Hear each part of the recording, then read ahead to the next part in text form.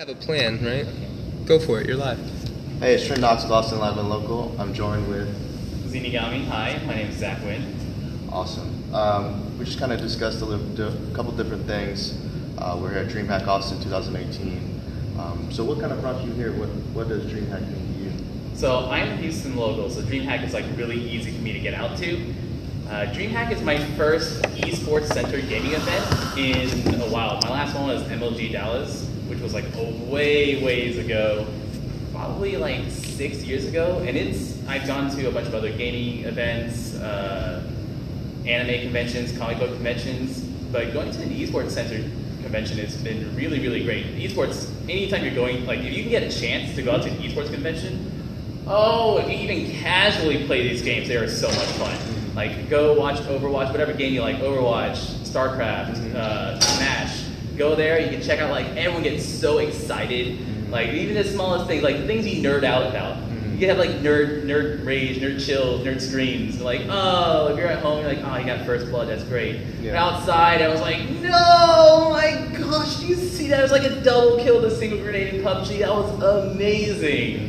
And having a whole crowd of people yell at once, it's like, I guess that's your blood pumping. It's great. Yeah. So were you able to attend South by Gaming? Yes, I've been to South by Gaming for the last 3 years. Okay.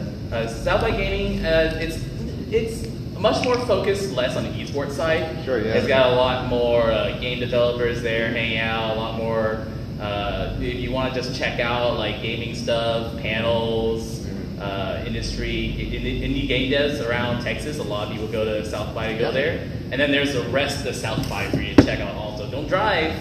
Don't bring your car to South by because you're going to pay out the butt for parking and you are not going to want to sit through that traffic. Yeah.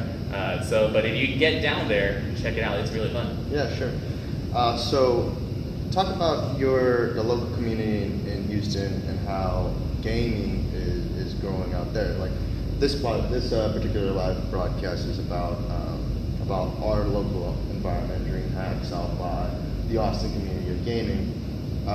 So talk about how it's going on in Houston and what's going on with the new esports teams and just the kind of the environment as a whole for variety streamers or for your casual game player. Okay, sure. Texas has a really strong streamer community, one of the best Twitch streaming communities in general.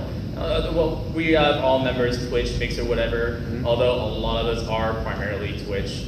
It is called Stream Texas. You can find us on Twitter, wherever. We have meetups mostly in Houston, Austin, San Antonio, Dallas. We'll rotate through once a month, have a meetup there. All these streamers get together, talking about what games we're playing, making a friend, maybe stream with each other, maybe just play with each other, play games with each other. I'm rolling out here. I'm staying in an Airbnb with like 9 other people, just hanging out, going out, partying after the event, and having like other people that you get to meet in person and meeting someone that you've only known online.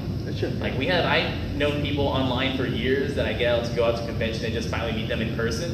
And it's so weird because I know their picture, I know their face, I know their voice, I know like the personality they have when they type, but just like see them and be able to hug and shake hands like for the first time ever.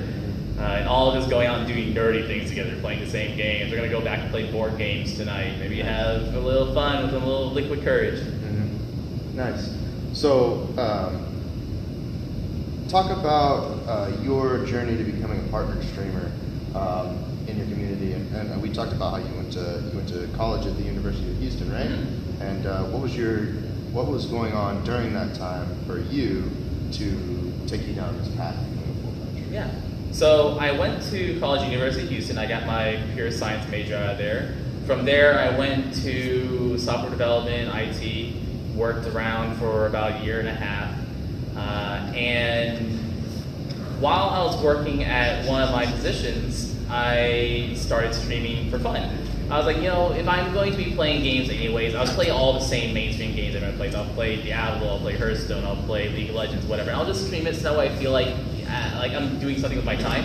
Just for fun. Like, hey, let's play a game together, I'll stream it. If something cool happens, I'll save it so we can share it with my other friends. I wasn't doing anything serious about it. And then 3 years ago, I was like, okay, if I did want to grow on Twitch, what am I going to do?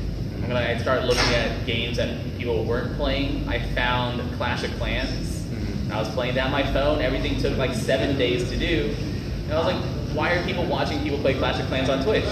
I checked on their channels, and it's just really boring. Like, oh, let's just look at characters, look at stages and talk about it. But that started me looking at other mobile games. So I was like, all right, what new mobile games are out? Maybe I'll check out one of those, maybe I'll like it. Yeah. I'm a big old anime nerd, so I saw a new One Piece game coming out. I was like, all right, let's play One Piece. Right. And I liked it, and I started playing it, and I got really into it. Oh, I started diving deep into that game. Started like, hey, if I like it, I'll try getting my phone onto my computer somehow so I can play it and get it on Twitch. And people started coming in. It's been an amazing ride ever since, being able to play this incredibly super niche game with a bunch of people all talking like really hardcore strategies about a mobile game that just we care about. Nice. So do you have any advice for streamers that are starting out on any platform? What would be the best, schedule or regimen for accomplishing as much content as you can without physically exerting? So, life balance is really important. You cannot. What's important to remember is that the number of hours you put into work is not equal to the amount of benefit you get. Right. If I work 2 hours today, if I work 4 hours tomorrow, I'm not going to get double the benefit. If I work 8 hours, I'm not going to get 4 times the benefit. So you really have to find that balance. Like, what can you handle with your current work, school, life schedule? If you've got family you got to take care of, if you've got work you got to take care of, how much free time can you allocate, and how much time do you need to unwind? Like, I'm the kind of person who really can just head down, somewhere 6 months from now, I'm going to be going on a big vacation. So between now and that 6 months, I can go like down, let's work, and that 6 months, I'll just relax. That's really big for me, is that if you can take that little time to unwind, no matter what your schedule looks like, it's really important. Because people there are a lot of streamers who fall into that trap of like, I need to get bigger numbers. I'm not making enough this month, so I'll just stream more. Doing an hour of work after your stream to contact business partners, to edit your YouTube videos, to hang out with other streamers on Discord, to take a weekend off to go to an event is going to be way more important than taking it at the same time and just do more of the same thing you're doing. Right. Talk about the way that streaming platforms are starting to incorporate lifestyle into streaming. Lifestyle, are you talking about like IRL streaming? Yeah, okay. I don't know if it's really the platforms that are doing it. I think this is like a nice evolution of the way that it's vlogging. an algorithm, and they have to implement the service into the system. So they are doing it. It's the question of, talk about how a person can that needs to have some media training and be able to convey a positive message towards the youth that is the viewership. Is IRL streaming positive? Is IRL streaming not just people hanging out doing whatever? It's not like people aren't going out to make a goal of like, let's put out a good message. Let's like show kids what a good life like. Sometimes. But these streaming platforms should be culturally responsible for it. I don't know that I agree with that technically. Okay. I don't know if I agree that like YouTube or Twitch or Mixer or whatever should be in charge of policing the positive outlook on things. I agree there's things they shouldn't have on there, like excessive violence and nudity, that's not good. But I don't know if we should be like, we want to make sure we have good positive content. There's all sorts of content that people want to have. There's weird things, those old weird things on Newgrounds that like, that's a weird video and I don't know how that makes me feel. Those things that like animations that all being demonetized now because we're like sanitizing and being very nice and not doing anything that's even slightly edgy. That I don't agree that that's what we should be doing. Because while there's like a responsibility that we should have to avoid, threats, violence, that sort of thing, I think that sometimes we take it too far. Thank you. I believe that. And I think that's the large issue, is that we can't police the society because we don't necessarily know what the outcome of anything is going to be. So a lot of the algorithms are looking into streamers for past circumstances or instances of a way that something went, and that that algorithm doesn't necessarily know how to distribute content. You can either, Now you keep saying algorithm. We're just talking about YouTube. That we're only talking about YouTube because Twitch does not do that. There's no algorithm that determines the type of content you do on Twitch. Twitch ranks people on viewers. You got more viewers, you're higher up. You got fewer viewers, you're lower down. Doesn't matter the type of content you're making. If you've got more viewers, you're up on Twitch. That's the only thing that matters. Now, YouTube's video recommendation systems can change off of that. If they're flagging, if you get reported, if you're being flagged as inappropriate content. I would agree. You're right. But like with every single platform application, there are instances where the application doesn't necessarily work the way it's supposed to. So if you're looking at top channels, ranked down, you'll see this channel has 20,000, but the channel below it has 120 on top channels. So then you have to get down. That's just the large. Okay. But once you get below top 40 of streamers, you see there's a differentiation between the number of viewers that the one below it may have more viewership than the one above it. And it might just be I don't know if I've seen that. I don't know if I've seen that. Yeah. Okay. But it might be. I feel this is across the board. Streamers, when they're committed full time, don't necessarily have the time to observe other streamers and get in depth with the community as a viewer. Okay. And ultimately, it can start to create a streamer platform instead of a viewer platform, a consumer platform. Okay. I disagree. Yeah, There's when you're a streamer, that's part of your job. Mm-hmm. Your job is to not only be entertaining on camera, but also to manage your community. Mm-hmm. To maybe you're just responding to comments on Twitter, responding to comments on YouTube comments, responding to people on Discord. Mm-hmm. But I don't agree that if there are more streamers and streamers are spending more time, that all of a sudden the viewers are left behind. Because that's not the things I see. There's tons of ways to engage with viewership. While I'm streaming, I'm engaging with my viewership. When I'm playing games with viewers, I'm engaging with my viewership. And I know what they do. I know the names of my viewers. I know the people who I like. My favorite viewers, I know who they are. My least favorite viewers, I know who they are. My long-term subscribers, I know all their names. I have people who change their names on Twitch, and they still have their subscribers, and I get really confused because I know that name has not been a subscriber for that long. Mm-hmm. So I'm like, okay, your name was not Sephiroth Cloud you're not.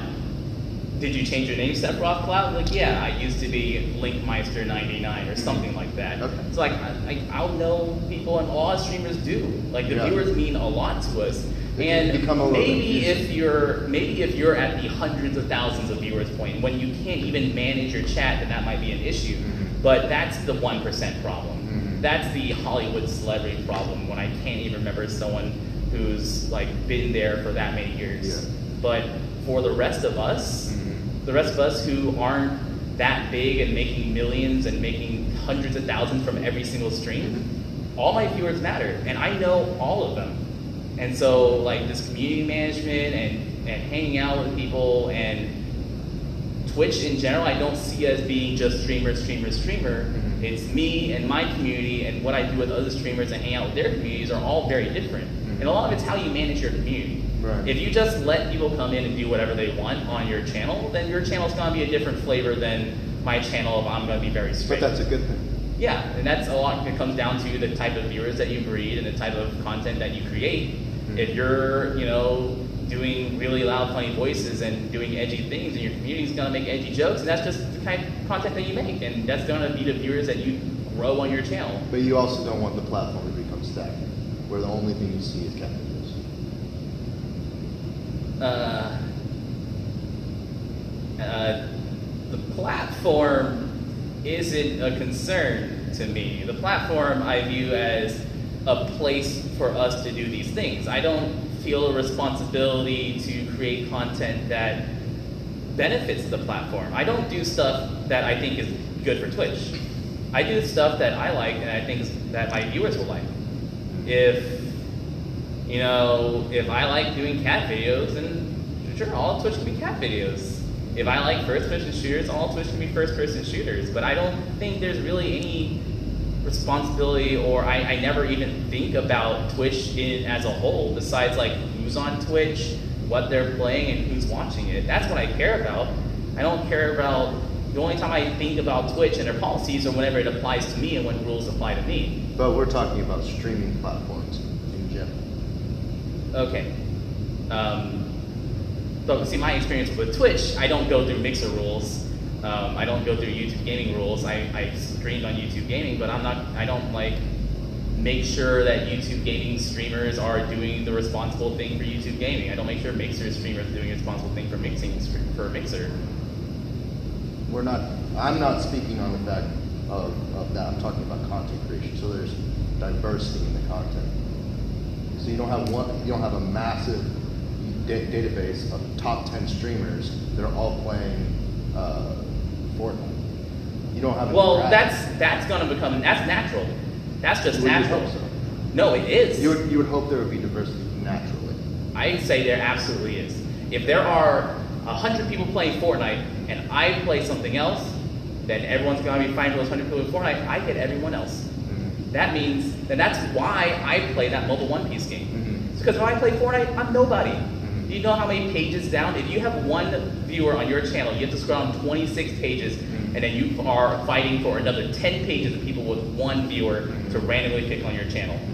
That naturally tells people you shouldn't be playing Fortnite if you want to grow as a streamer. Right. That forces people to diversify. That forces people to play other games. But at the same time, I don't think that's really like a lot of people's concerns. Mm-hmm. Like if you're, I don't know, with Twitch adopting similar features like YouTube, as in video on demand, and being able to upload videos now to the platform, and creating better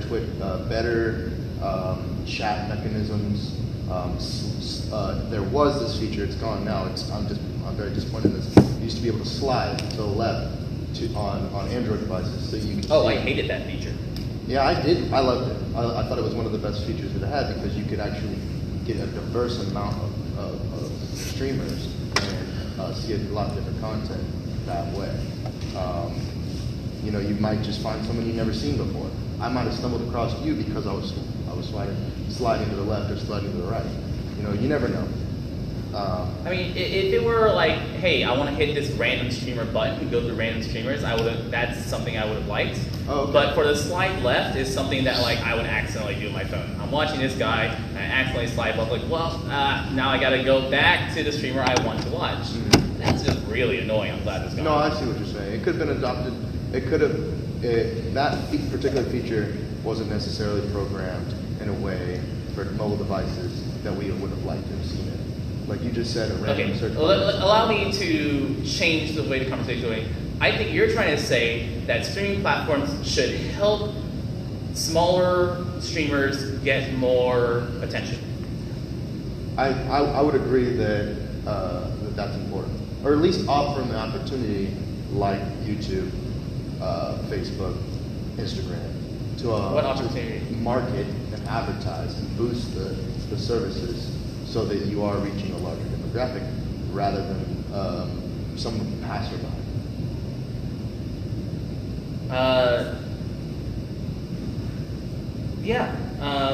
Twitch is not good at helping smaller channels grow. Twitch, because it sorts by the number of viewers you have, basically says the bigger you are, the more important you are to us. YouTube is funny in that it sometimes chooses larger channels and sometimes just randomly throws channels in there. YouTube Gaming Live especially is really funny because it not only sorts, YouTube Gaming doesn't just put live channels in there, but also puts videos about the game you're watching. So even if no one else is live, I might not be recommended because there's fewer videos from bigger channels that are being recommended instead. and I don't have enough experience with Mixer or other things to really comment on those. Yeah, no, I see what you're saying, and I agree with you. So, what do you think about the future of gaming and live stream content creators with VR, AR, and mixed reality in the future? Okay, future of gaming is great. Future of streaming is great. Everyone wants to do it. 75% of kids want to grow up to be a YouTuber or Twitch streamer at some point. It's not a good plan. That's like previous generations. I want to be a rock star. I want to be a movie actor. There's a few people who can do it. A lot of people who want to.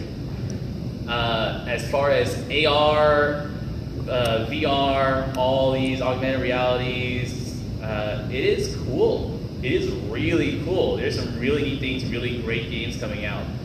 But VR especially is really expensive right now. You have to have a good PC. That's definitely going to cost over $1,000. So if you're a console gamer, that's really cheap. I got a 200 used maybe, or 300 new console. Boom, I'm good. I'm ready to play. If I want to do VR, well, I got to drop $1,000 on a PC. More if someone else is building it for me for the base level. Then I got to buy a VR set. That's anywhere between like $400 to $600. And then some VR games just aren't compatible with other VR systems, like Oculus. They all don't play well with each other sometimes. So VR gaming has more of a hardware problem than a software problem right now. Once the price of VR gaming goes down, then a lot of people are going to be able to adopt it, and a lot of people are going to be able to get into it.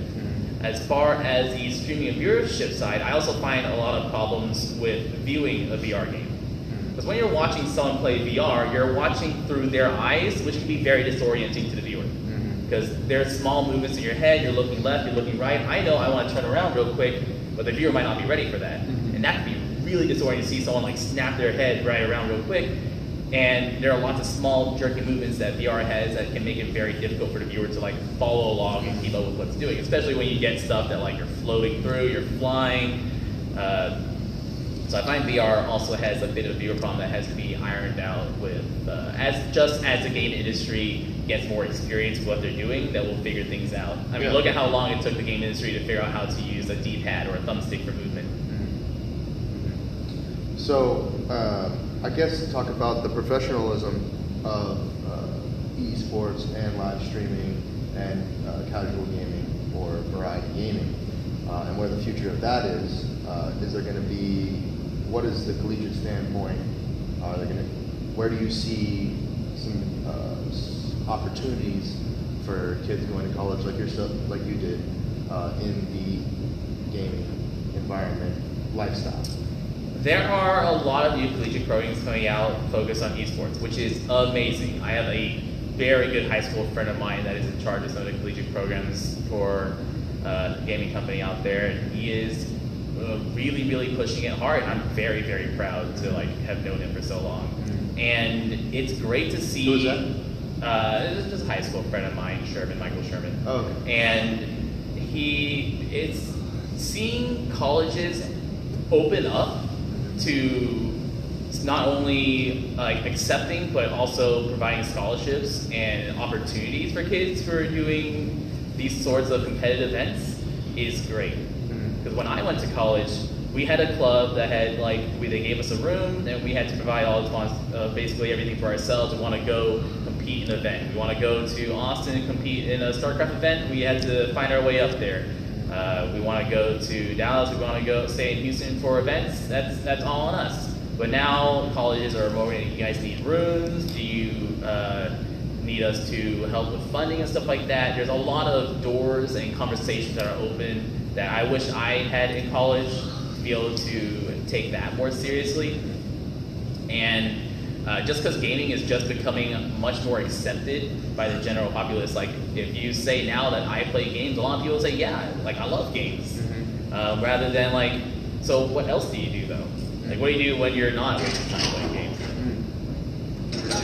Anything like you'd like to finish this interview off with? Any topics that you don't think we've discussed? No. DreamHack's amazing. It's great to see people out here while we're out, and just making new friends.